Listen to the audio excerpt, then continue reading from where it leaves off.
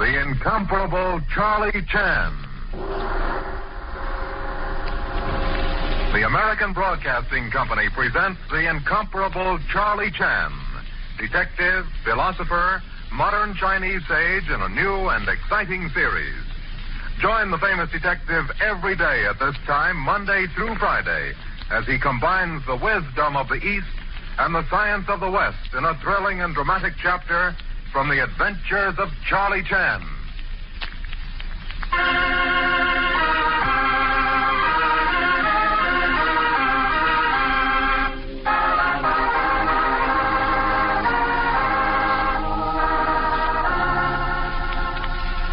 Charlie Chan humbly gives you greeting and extends warm welcome.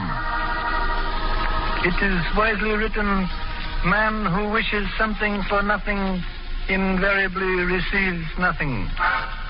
Yet today, this person received free gift, which was death. But first, word from honorable announcer. The plumber is a good fellow. His charges are fair. But to have to call him to clean out sink and other waste pipes doesn't make sense when you can do it yourself with the plumber's enemy. This week's adventure, the man who moved mountains.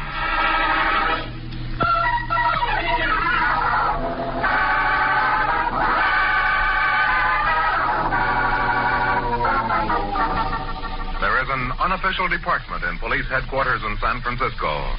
It has no name. It is unknown to the public. It is managed by Inspector Charlie Chan, and its business is to take care of the office calls and curious complaints which cannot be fitted into regular police routine. So it is this early morning that Charlie Chan's daily lecture to his number one son on deportment and the 15 rules of guidance for the young is interrupted by the shrill ring of a telephone.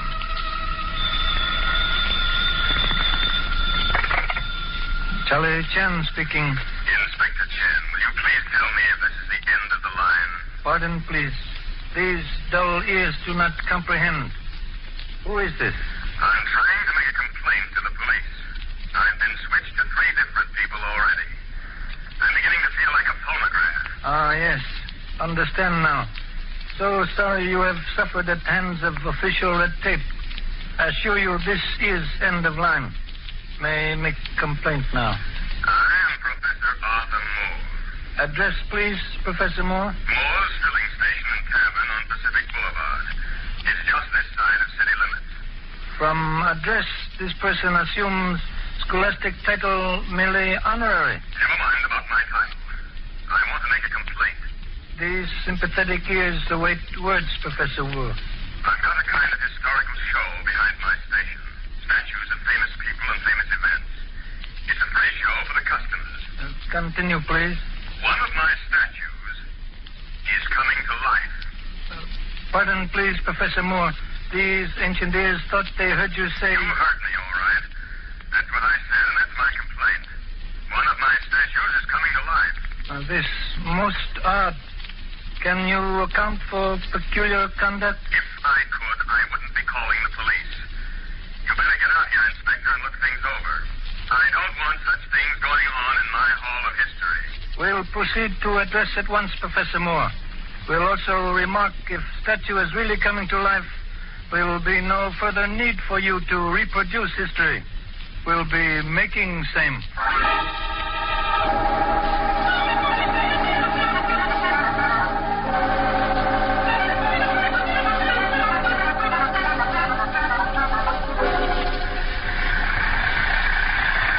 Statues coming to life? That guy must be crazy, huh? Perhaps. Well, he's got to be crazy. There couldn't be any other explanation. Now, could there, Pop? It is written, man who jumps to conclusions lands in ignorance. Your father waits for evidence of eyes. All I got to say is we're wasting our time. We should have sent the straitjacket squad. Perhaps. A garish filling station ahead appears to be object of search. Huh? Kindly navigate car into same. Okay. Golly, what a joint. Huh. Looks like a small-time Coney Island. Professor Moore's Hall of History visible behind tavern. Your father perceives large mass of painted statues. I'm right, Pop, I bet you. It'd take a lunatic to run a place like this.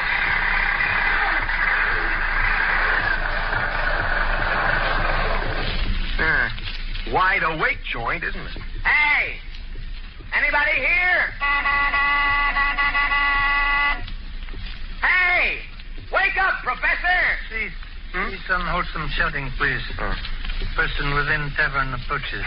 It's about time. Right with you, gentlemen. Sorry to have wasted even a fraction of your time. Time and tide wait for no man, as the immortal Chaucer said. Door up. Seeking gentleman named Professor Arthur Moore. Before you, in the two solid flesh. To quote the rare Ben Jonson, Professor Arthur Moore, writer, lecturer, astrologer, man of peace and soldier of fortune, inventor and sole distributors of Moore's analgesic medicine for mumps, measles, malaria, and all diseases beginning with M. What'd I tell you, Pop? Sole inspiration and executor of Moore's Hall of History. A faithful, graphic, and three-dimensional panorama of history, comprising entertainment for the old and education for the young. It's free and for nothing, gentlemen. A solemn reminder of the grandeur of bygone days. Forgive this person for interrupting highly enjoyable lecture, Professor Moore, but must get down to business. Business. The last refuge of cowards, as Tom Paine put it. At your service. This person, Inspector Charlie Chen of police at Sardis. Why does consternation cause features to collide, Professor Moore? You got me wrong, Inspector. You don't want me. I swear everything's on the square. If it's a question of a fix, I can make You are laboring under peculiar misapprehension, Professor Moore.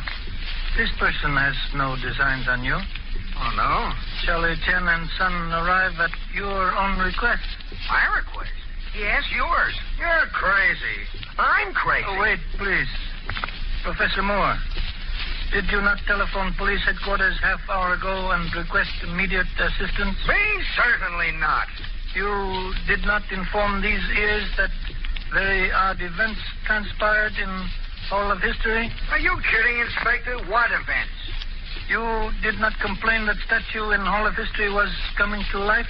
Coming to life? Now, look, Inspector Chan, I think somebody's been pulling your leg.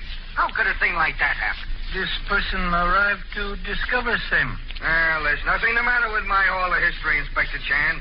Come on out and see for yourself. Will do. But very much afraid valuable time wasted by misguided joker. Come, son.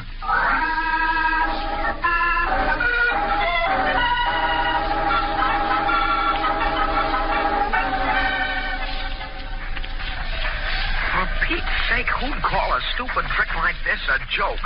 It is written, practical joke is anything that can make a fool laugh. Right this way, Inspector. What are those statues made of, Professor Moore? Sand and glue, son. You mix them up and wet them. Then bottle them. I paint them myself, too. Used to have a pretty smart act in the two-a-day big time. Sand sculpture. Professor Arthur Moore and his model. Yes. This inefficient brain perceived strong flavor of tencho in words, Professor Moore. Now, here, Inspector, is where the Hall of History begins. On your left, ladies and gentlemen, an accurate rendering of life in the glacial epochs of the caveman. These here savage figures were constructed under the supervision of university doctors of anthropology. Anthropology. Yeah, what? It's anthropology, the study of man. Yes. Well, as my young friend has said, this is the study of man. And what better study than this classical and beautiful picture of ancient Greece? The professor. They're wearing Roman helmets. And why not, my young friend? Was it not Julius Caesar who so aptly said the Greeks had a word for it? Caesar never said anything of the kind. Directly before us, an inspired reproduction of the Crusaders. Those gallant knights of the Round Table, whose invasion of the Holy Land in 1066 will ever be a lesson for young and old alike. These figures are accurate reproductions from drawings discovered in the famous Magna Charta and represent... Professor Moore. The gentleman asks a question? Ask nothing but silence a moment. What's the matter, Pop? Stop a moment, son. Is anything wrong, Inspector? Wait. These dim eyes imagine they perceive the statue moving. A statue moving? Far in the back. Wait. Yes. Motion again. Son sees it? Where? Alongside reproduction of French guillotine. Oh, but Inspector, I see it, Pop. An arm moving there. Come, quick. This is crazy, Inspector. I tell you, them statues are made from sand and glue. Once they set, they can't move. 2 eyes may be deceived, Professor Moore. Not 4. I think I saw it again, Pop. Yeah, well, maybe it's somebody hanging around there, Inspector. You know, sometimes kids sneak in and Maybe many explanations. Let us wait until we arrive before adopting any. But you can't think... Wait. Pop. Pop, up there on the guillotine platform. The statue of the victim. His arm is moving. Inspector Chan. This is... Silence, please.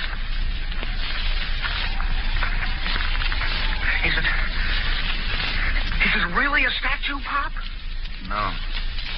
You perceive body of man. Dead man.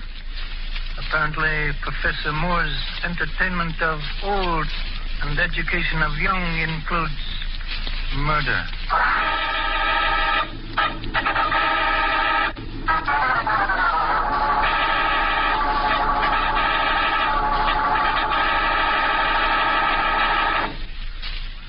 We will return to Charlie Chan in just a moment.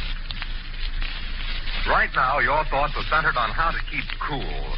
But you'll thank your lucky stars if you're stocked up on fuel for heating your house. You see, the fuel shortage isn't going to be one whit improved this coming winter. Despite victory in Europe, we've got the deadly Japs to lick. And our war industries will still be calling for staggering quantities of fuel. So coal, oil, gas, wood, and coke for civilian use will continue short. That's why, for your own protection, prepare for winter now.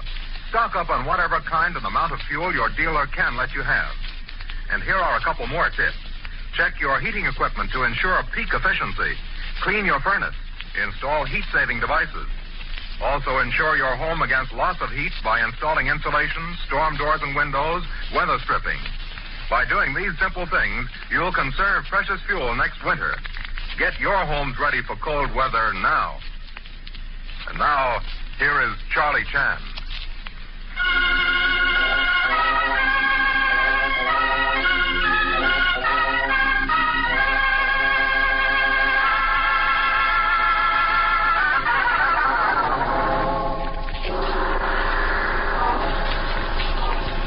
This case has highly perplexing beginning. Why does Professor Moore deny telephoning this person? If gentleman speaks truth, this inferior detective required to discover connection of practical joke with murder. Hope to do so tomorrow. Hope you will join self. Until then, goodbye. Thank you.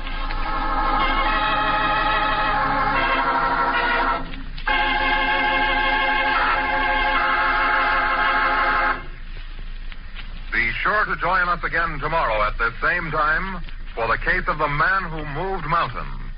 A transcription